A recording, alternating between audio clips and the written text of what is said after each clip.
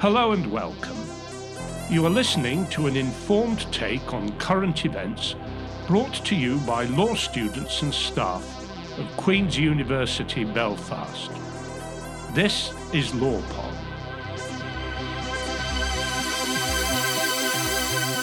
Hello and welcome to LawPod. I'm Dr. Rachel Killeen and I'm your host on this episode. Today we are exploring the concept of human dignity. Since its inclusion in the Universal Declaration of Human Rights in 1949, human dignity has become a foundational human rights concept. We can find it in international human rights documents, in judicial reasoning in multiple jurisdictions, and increasingly in the context of sustainable development programs being implemented all around the world. While we might associate dignity with notions of social status or perhaps our understandings of dignified behaviour, what human dignity offers is an understanding of the intrinsic value of human beings. As such, it's sometimes claimed that human dignity can be understood as universal in both its scope and its meaning. However, what human dignity means in practice is by no means so obvious. And in fact, understandings of what human dignity requires are often quite widely varied and contested. We have to also be cautious about assuming that human dignity means the same thing in different social, legal, and cultural contexts. To the contrary, it seems that what human dignity is and what it requires might actually be understood in profoundly different ways in different settings.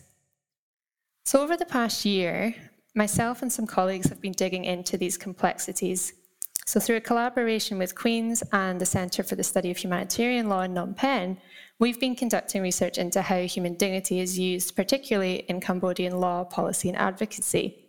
And over the coming months, we'll be analysing how it has been understood by Cambodians from diverse backgrounds and disciplines. So what we're trying to do here is explore whether human dignity resonates or conflicts or enhances other framings of dignity and indeed other human rights values in Cambodia. So in this podcast, I chat with two of my collaborators on the project about some of the challenges in defining human dignity and what we have learned so far.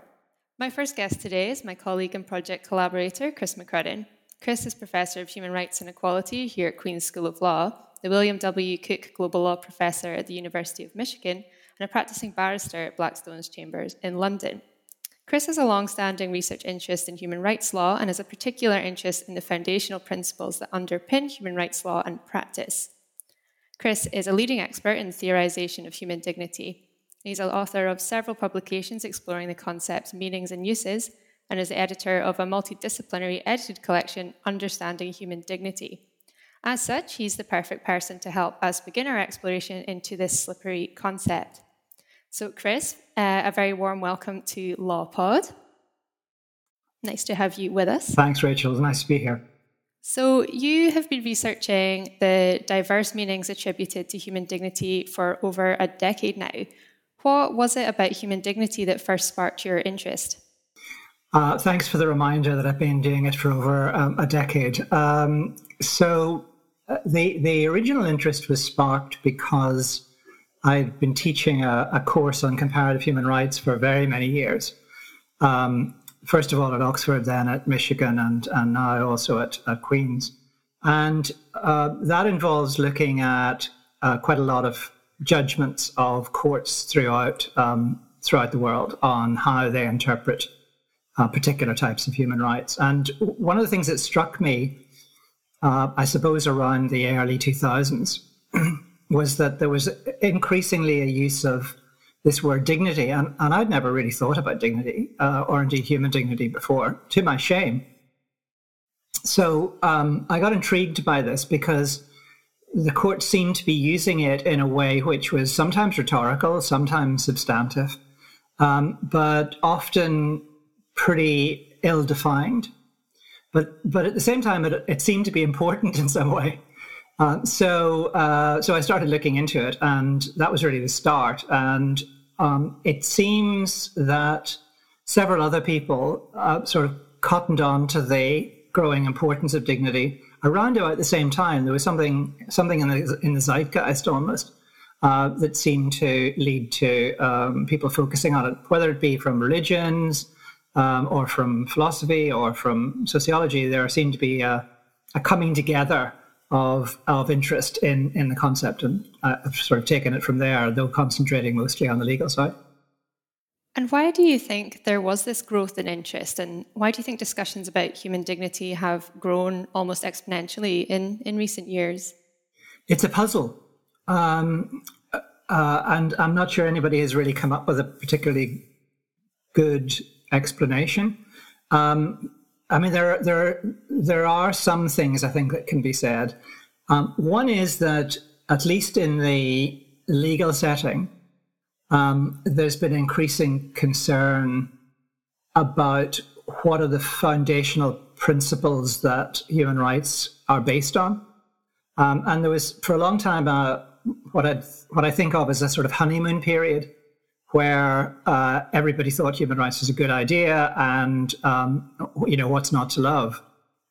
And then increasingly, there's been a growth in human rights skepticism, and that's meant that those of us who broadly support human rights need to be somewhat more articulate in terms of providing the fundamental premises on which we think it's based. And if human dignity is one of those premises, then it's not surprising that people have sort of dusted human dignity off and tried to examine it somewhat more thoroughly. I think there's a sort of second reason, which is also connected to the increasing sort of judicialization of human rights, particularly at the domestic level. And that is that these human rights that we're often dealing with are often quite vaguely described, and so they need to be interpreted. And quite often courts try to understand where they should go in the interpretation of these rights by examining the premises and the foundations on which they're based. So human dignity then becomes not just something to be dusted off to deal with human rights skeptics, but also as something to be considered fairly thoroughly and forensically in the interpretation of specific human rights. So I think those are two explanations for why it's become more important in the judicial context. That doesn't fully account for why it's sort of taken off in other spheres as well, but it may be connected. In other words, it may be that the very fact that it's being talked a lot more about in the judicial context leads to it being more thoroughly examined in philosophy or in sociology, for example. So in 2008, you had a bit of a closer look at the judicial interpretation of human rights, and you discussed the ways in which courts across multiple jurisdictions have engaged with this concept of human dignity, and particularly, as you just mentioned, as a tool of interpretation. You've already talked a little bit about why the concept's proven more judicially popular, but has anything particularly surprised you about the way human dignity is being used in the courts? I think one of the noticeable characteristics of this interpretation is the variation in the functions that human dignity plays in argument, and variations in terms of its substantive meaning. So in terms of the functions that it plays, it seems to range from human dignity being used as a conversation stopper. So, you throw in human dignity into an argument, and then everybody is supposed to go, oh, well, that settles it. From there through to, its use as a purely rhetorical tool.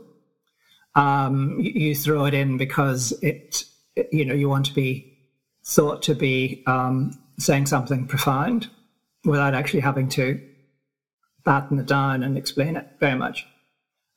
So in between those two extremes, you've got the use of it for trying to determine new rights, right? So the scope of new rights. So obvious examples would be in the LGBT context. So same-sex marriage in the US was very much grounded in the Supreme Court in understandings of dignity. So it can provide a sort of basis for new rights being developed. So, as I say, one of the intriguing elements in it is its the variety of functions. And then we've got varieties of meaning, of understandings what it's about. So, in some jurisdictions, it still seems to have a very honor-based understanding attached to it. So the idea, in some contexts, for example, of human dignity in the context of gender discrimination, having a rather different flavor to it if you see it as an honor issue than if you see it as notions of fundamental rights that are determined by virtue of simply being human, for example. So I think those are the two things that strike me most, the variety of functions and the variety of meanings. I think that's really key to what we're trying to get into in this project, where we explore human dignity, is that the more you dig into it, the more meanings it has and the more functions it plays. And you yourself have cautioned against both assuming that there's a positive connection between human rights and human dignity and reducing human dignity to be viewed solely through the lens of human rights. Why did you feel such cautions were necessary? Apart from the fact that I'm just a cautious person. So maybe we can take that as really involving two separate questions. I think one issue is why am I cautious about human dignity in the human rights context? And I think the caution there is that there's a potentially dark side to dignity, meaning that in some contexts, depending on how you interpret it, it can be used to substantially restrict human rights. So, I mentioned the example of women earlier on. So you could quite easily imagine that an honor-based understanding of dignity applied in the gender context could well lead to considerable constraints on women's human rights. And there's been quite a lot of discussion about that in the Islamic context, but I don't think it's confined to that. I think that's merely an example of the kind of thing I'm concerned about, but it's not confined to Islam or indeed to any of the major religions. So there's a dark side, and we have to be cautious about our interpretation of human dignity to minimize that dark side. There's another element in what some have seen as the dark side, and I'm not entirely sure what my own position is on this, but I'll mention it because it's very much current in the literature, and that is that if you have an understanding of human dignity as something intrinsic in what it means to be human, a value that we attached to what it means to be human, then it's pretty clear that gives rise to obligations on others to treat you in a certain way. But the question that arises, and this arises partly from Kant, is whether there are obligations that we have to ourselves. In other words, whether all the obligations that arise from human dignity are not just other regarding, but whether they're self-regarding duties as well. And in that context, you can also quite imagine that the notion that there are self-regarding duties, so that you can't waive your dignity, it's not appropriate for you to waive your dignity in certain contexts, can give rise to situations in which individuals have obligations imposed on them as regards how they behave towards themselves. And Kant had quite a lot to say about all of those kinds of self-regarding duties.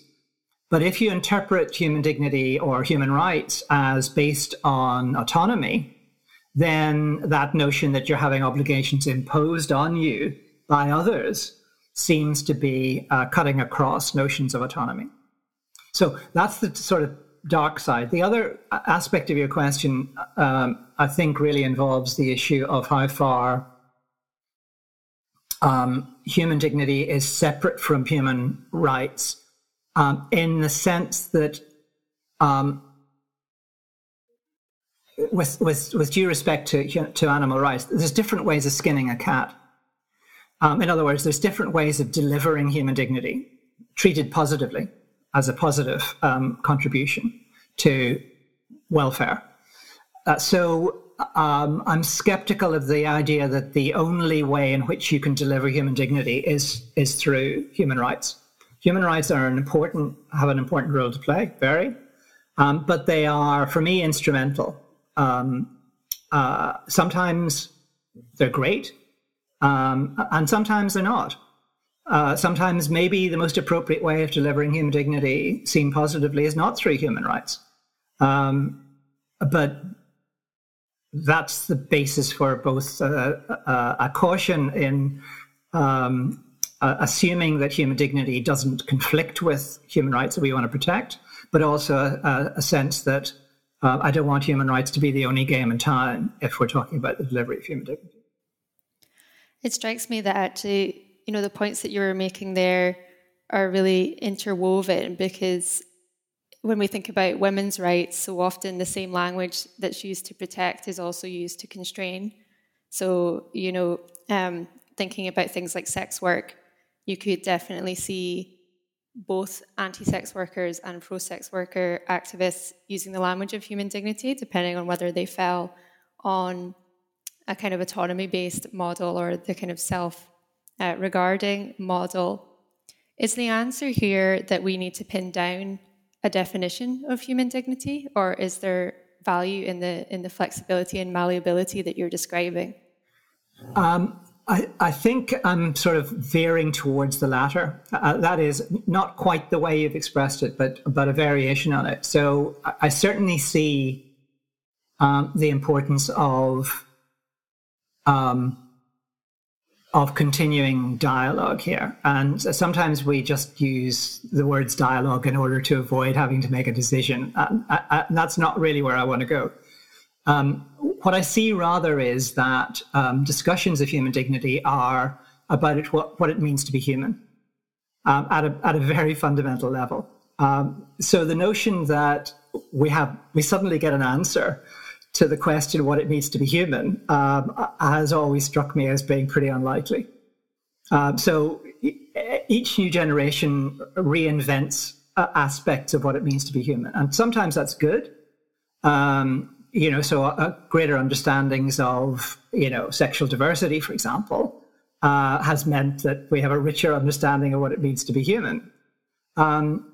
But equally, some generations have developed very narrow understandings of what it means to be human, right? So, certain groups think only of Jews in Nazi Germany were effectively outside the pale of what it meant to be human, and therefore could be killed more easily. But further examples of genocide, right, unfortunately have not ended with the Second World War. So what it means to be human, I think, is a never-ending conversation that we need to have. And to the extent that, for the moment at least, part of that conversation takes place through exploring ideas of human dignity, I think is useful. But the idea that we're going to come up with one definition that we can hammer down in the statute is, I think, not going to happen, nor I think should it. In other words, we should be very cautious about trying to stop the conversation about what it means to be human. And one thing that strikes me there, and thinking back to what you were saying about co-option by the state and things like that, is that it's not that we're necessarily gaining new understandings of what it means to be human, because, you used the example of different sexualities. Folks that had those sexualities have long known that's part of what it means to be human. So it's more about what we will concede is the dominant understanding of what it means to be human. And this is... I think that's right. But there are other situations. You're quite right. I agree with that in terms of sexualities. But I think there are other contexts in which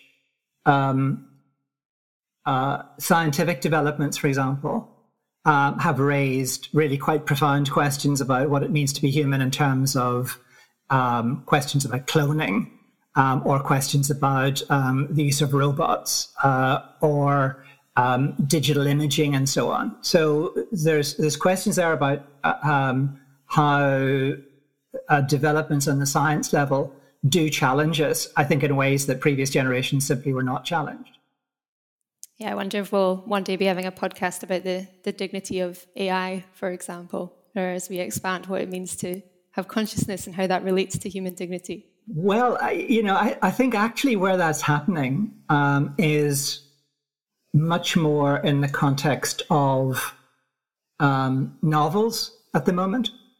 So, a significant number of writers, and, Ishiguro is sort of the classic person here, is actually examining a lot of these questions throughout his books in ways that are absolutely fascinating, that really stimulate this kind of conversation in ways that law has not yet done. And indeed, I think even that politics is not yet really fully explored. So, I think we should be conscious of the potential for these kinds of discussions in, what lawyers regard as not non-traditional contexts. But of course, they're not non-traditional. They're simply ways that, at least since the 19th century, we've sought to examine issues of human rights and human dignity, stretching back to novels about slavery or whatever. So there's I tell my students that if they want to read a good novel and feel they're also doing research in their course, they should go and read some Ishiguro. I think that's a great suggestion. And as you were talking there, I was thinking about how he's actually quite a good gauge of where the conversation's at, because we can track, engaging with cloning and Never Let Me Go to now AI and Clara and the Sun. He's got his finger on the pulse on this one. Yeah, but even before that, so in The Remains of the Day, it's all about dignity, but of course it's dignity in the sense of status and hierarchy and honor and pride. And I think what's interesting about the Ishiguro books is that the two books that you've mentioned, which we both think of it as involving questions of dignity, as far as I remember, dignity is never mentioned as a word in Never Let Me Go, but it's all over the place in The Remains of the Day. So it sort of begins also to emphasize this idea that we should be looking at the concept and how it operates rather than necessarily the word, because the word, certainly in English, has considerable varieties of meanings that we may or may not want to be associated with human dignity in the human rights context. And that's a useful hook, Chris, to bring us back to the point and not dissolve into a book club. But one thing I wanted to ask you about was your article, Where did human dignity come from in the context of the Irish Constitution? So in this piece, you have a look at what insights we can glean from a closer look at literal translations. And in this context, it's the word dignity into the Irish language version of the Constitution. So given what we were saying there, that it's about the translation of concepts, not just words, why do you think greater engagement with processes of translation can help us think more critically about human dignity? I think for two main reasons. One is that being forced to translate something, particularly in the modern era, where translation is not really about the translation of the literal words, but the translation of the meaning that's being conveyed, forces the translator, and indeed forces the state or the government that's introducing the term into this other language, forces that state to be much more thoughtful about what they're actually meaning. So particularly where countries and jurisdictions simply lift stuff from the international conventions, quite often, unfortunately, there's not a lot of thought given to the implications of what's being imported. When you have to translate it, you're suddenly then confronted with a range of choices as to what it actually means. At least you may be confronted if you're thoughtful about it. And so it forces a conversation about varieties of different kinds of dignity. And I think that's useful. But the second reason, I think, is that quite often that process unlocks in the translating jurisdiction, if I can put it that way, a kind of indigenous richness to the concept that isn't necessarily captured in English or Latin-based languages.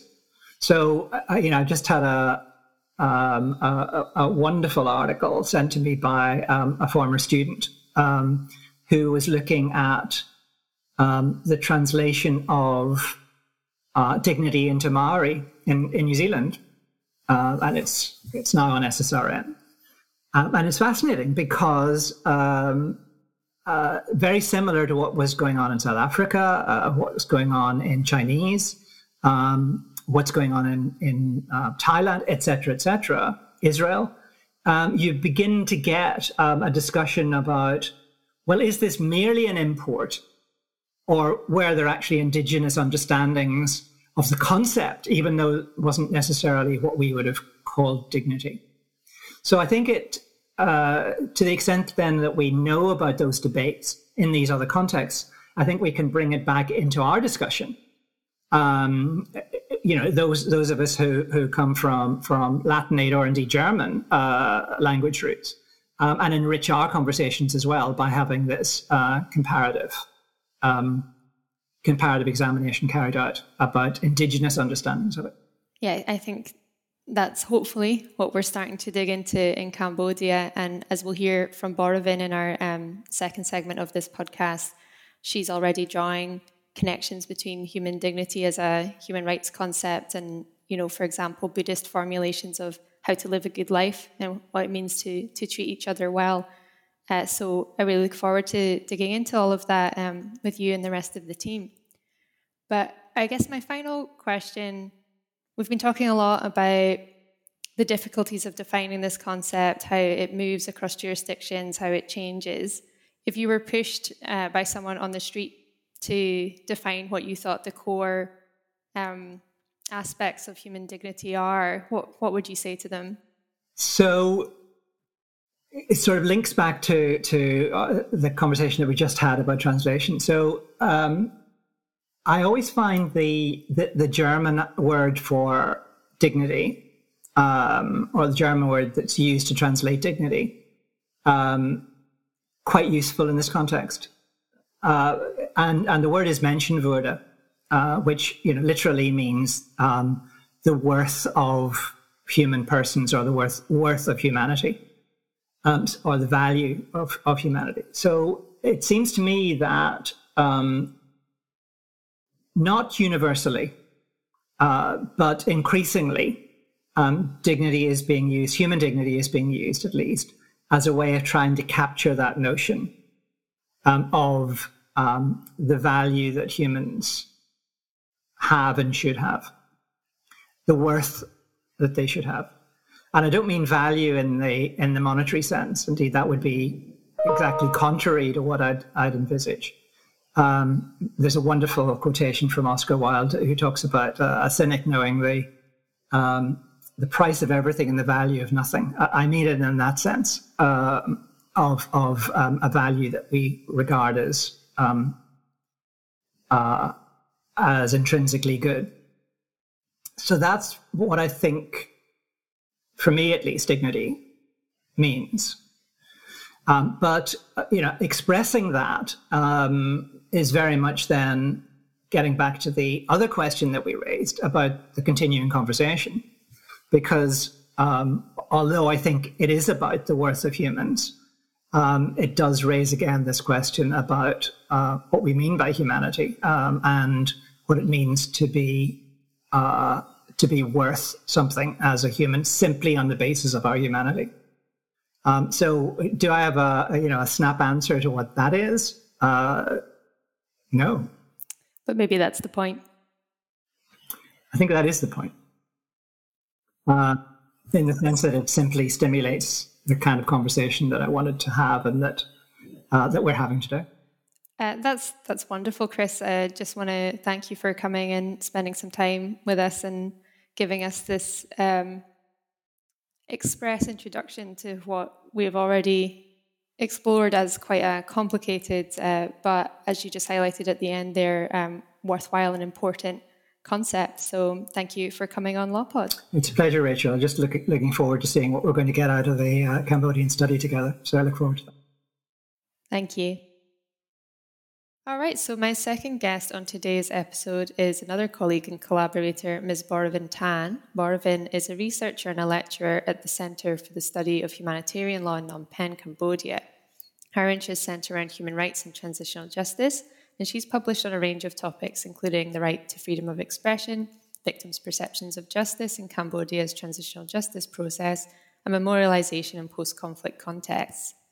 Boravin's been the lead researcher in the project over the past 10 months. Despite several COVID-related setbacks, she has reviewed Cambodian laws, policies, and civil society documents, and she's carried out about 30 interviews with Cambodians from a range of disciplines and backgrounds.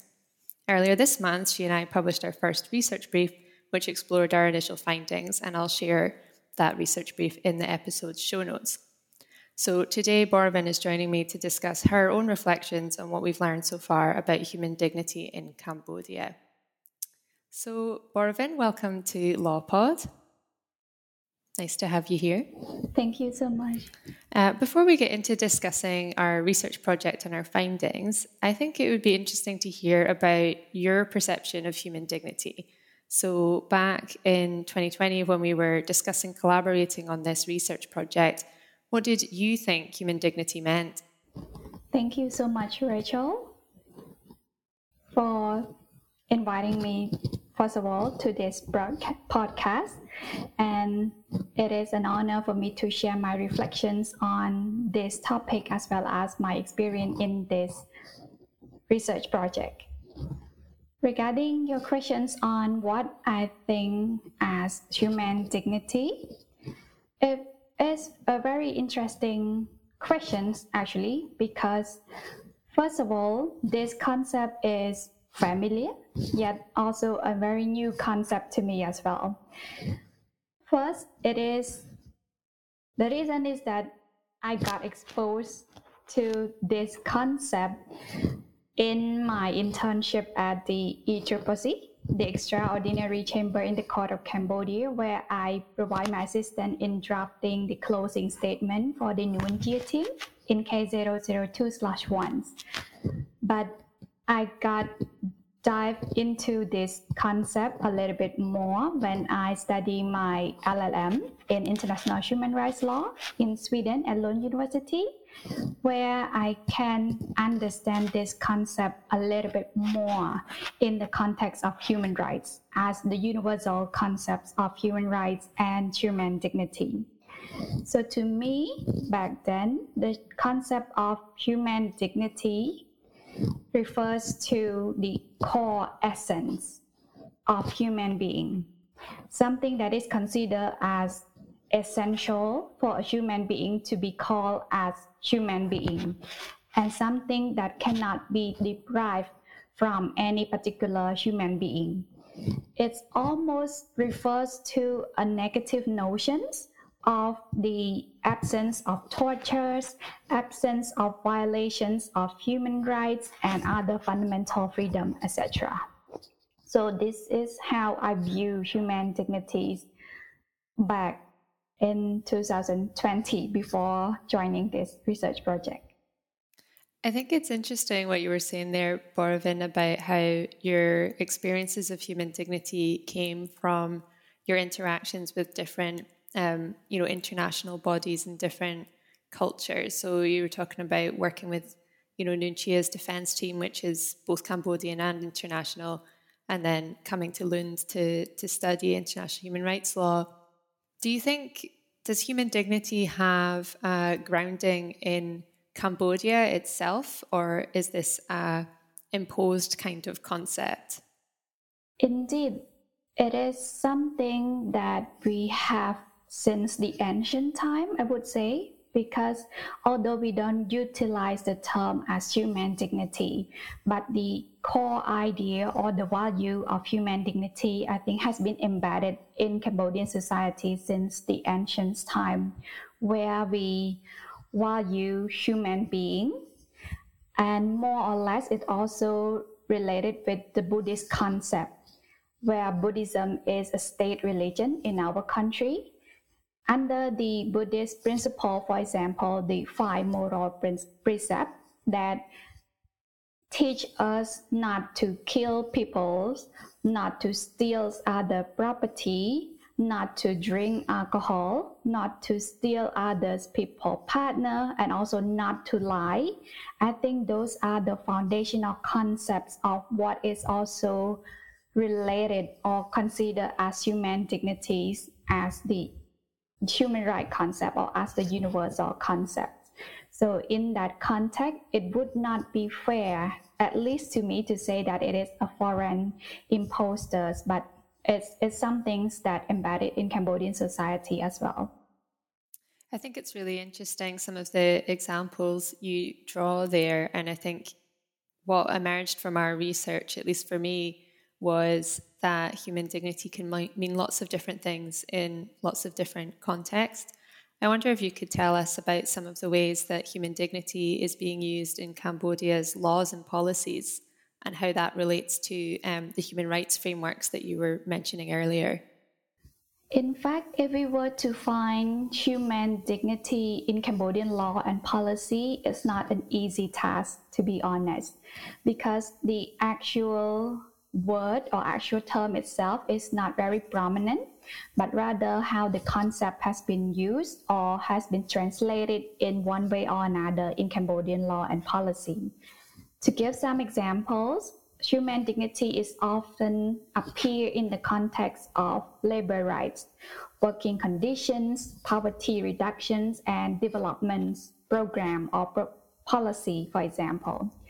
And in those contexts, human dignity play two complementing as well as contradictory role as well.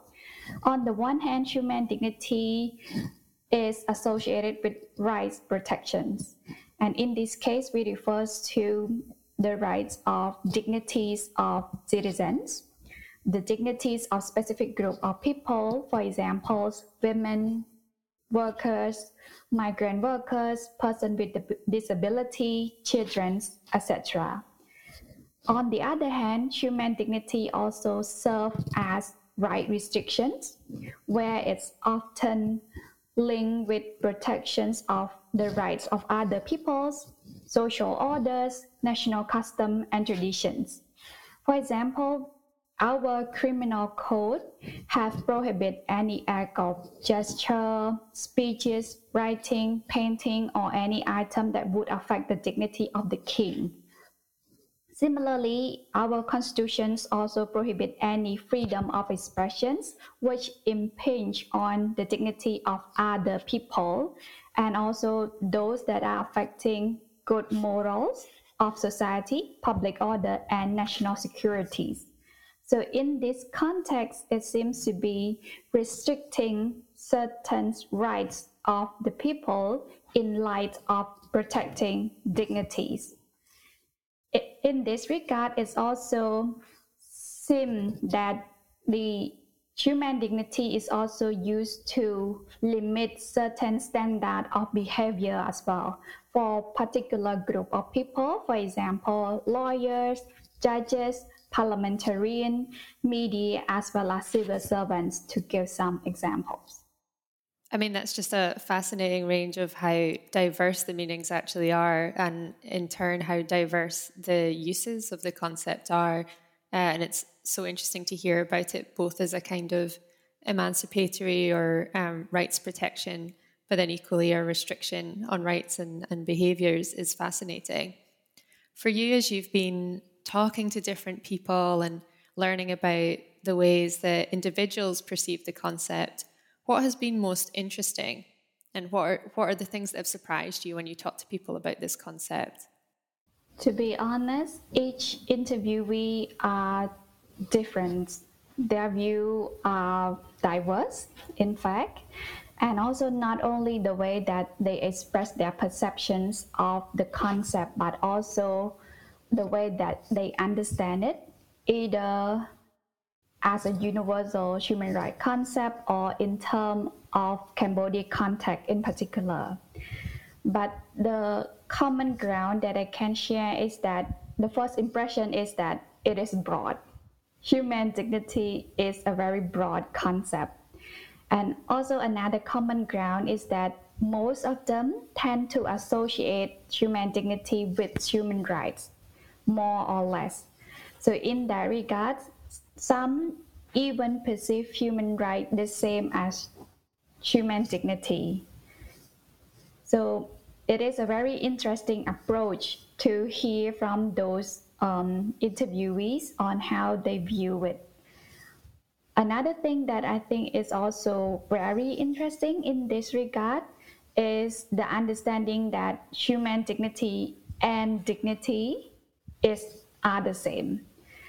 Because in this context, when we ask about the difference between human dignity and dignity, most of them I can share that they think there's no difference. There is no difference between the two. Basically, there's conflations between human dignity and dignities, especially in the context of Cambodia, where they stated that whenever we refer to dignity, it always have to relate with humans. Because, for example, animal does not have dignities, or property does not have dignity. That is also a common understanding that's exhibited by our interviewees. Nonetheless, because we interview people from diverse backgrounds, for example, we have those from religions, those who are in education, those from the NGO, and many others more. So their particular perceptions on the concept is also noted based on their professional experience as well as from their personal experience. Some people give a lot of personal example, for example, about how they experience human dignity violations, sort of, or how their professional experience illustrates about the case of human dignity violation or the respect of human dignities, for example. And those are the interesting aspects that I have learned from our interviewees. I think that highlights a really interesting tension, because you have, on the one hand, Cambodian law and policy, which is using human dignity and other framings of dignity in the ways that you described earlier, sometimes rights enhancing, but not always. But then when you go and speak to people, there's actually a much stronger connection being drawn between human dignity and human rights, and it's more protective, rights enhancing kind of perspective. So that's one tension. And then you just have folks using the phrase in the way that makes sense for them and their particular status, their particular profession, their particular experience. So it seems like human dignity is quite hard to hold on to, actually. It's quite slippery as a concept, and that seems to be what's coming out of what we've learned. I have a question for you, thinking about how people's positions and people's own status shapes their understanding of human dignity. Do you think that it means something different depending on whether you're a man or a woman, those kinds of things? Did you find there was a gendered dimension to the way people talk about the term? I think the answer is yes and no as well, because it's really, I would say, not really depend on their gender, but it really depends on their background, I would say. Because in this case, from talking to various interviewees, including men and women, it seems that their professional experience or their upbringings or their current family situations, for example, is the most dominant factors that affect their thinking or perceptions on human dignities of men or women. So in this regards, if they were grown up in the environment where women is not valued much compared to men, then their expression now is also in negative way, sort of. For example, that women is not valued as men, they don't have the same rights, they were discriminated, or they were restricted in one way or another based on the tradition, social custom, etc. But what is also interesting is that they understand the clear difference between what is considered as principle. For example, men is equal to women, and what is really in practice, that our society is still influenced by our cultures, our traditions, and customs that cannot change in a matter of days, that it needs much more effort in order to make those principles, the universally accepted principle of equality, a reality in our society.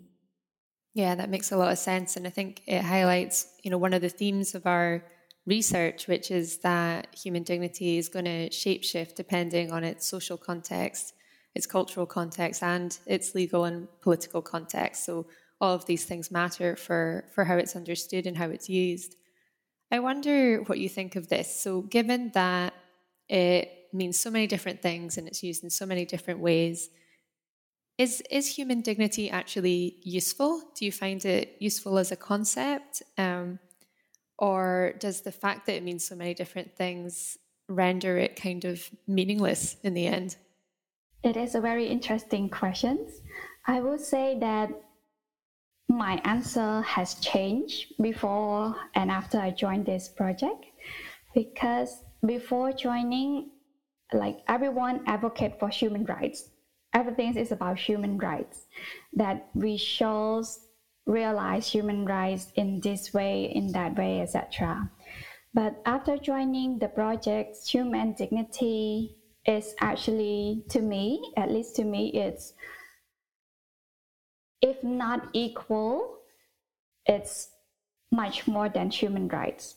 Because to me, human right is what is given by the states, I would say.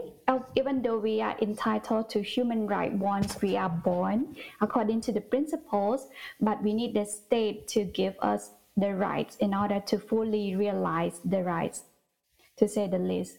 But if we talk about human dignity, it is much more innate, I would say, that it's closer to our heart, closer to our core value as a human being. And if I could share one interviewee even suggest that we should utilize the term human dignity instead of human rights if we want to talk about those innate or inherent value, inherent essence of human being. So therefore, we can reduce controversy or debate a little bit, because in the context of Cambodia, human rights is considered as a sensitive topic, even like politically sensitive topic. So therefore, people might not feel comfortable in openly discuss about human rights. But human dignity is much more neutral, I would say, or at least less sensitive when talking about those core value, core essence of a human being that need to have as human being. Thank you so much, Barvin. I think that's a really hopeful message to end on. And I think, when we started this project, it was one of the things that we had in mind was to explore what human dignity offers in contexts where it has become more difficult to talk about human rights or to advocate for human rights. So it's really encouraging to hear that you feel like there might be potential there, and I really look forward to exploring that more with you over the coming months. My final question to you was going to be how the research had changed the way you thought about human dignity, but you have answered that really eloquently there. So instead, I'll just ask if there's anything more that you really wanted to say about human dignity at this point. Actually, there are a lot, because the more we dive into this concept, the more reaffirm it is that it is broad. once again, I go back to my initial thought that it is familiar but also new at the same time. So the more that we dive into this concept, the more we can see that there are so many aspects of human dignity that we have to dive into. And if we just talk simply about human dignity, it can already invoke debates, discussions, because what one thing about human dignity might be different from what others think. And what is the current problem right now is there is no definitions of human dignity, not to mention core elements or core criteria to be considered as human dignity. What is more striking is in the context of Cambodia, where there is cultural, political, social, economic context that need to be taken into consideration as well, it makes this task even harder for us as researchers, as well as those who are decision makers, those educators, if we want to talk about and explore this topic. Before we can decide on anything regarding this topic, at least we should have a common ground. But I don't know what is the common ground on human dignity right now, because some people even think that human dignity, like you mentioned in your question, whether it is a foreign imposter or not, Western imposter or not. In that regard alone, we already have a long or heated discussions on whether we should adopt such a concept in the context of Cambodia. Not to mention like working in this regards for the betterment of everyone's human dignity, you know. Yeah, I mean, it's a really fascinating concept to play around with and follow around and track and trace in the way that we've been doing. But I agree with you that the more we learn, the more questions it throws up for us about what this concept even means and how it can be used to improve the lives of people. But I look forward to exploring these things more with you in the future, Borvin. And I will just thank you for coming along and talking to LawPod today. Thank you very much. The same for me. Thank you for having me and letting me explore this important concepts with you and share with Cambodian as well as the world in this regard as well.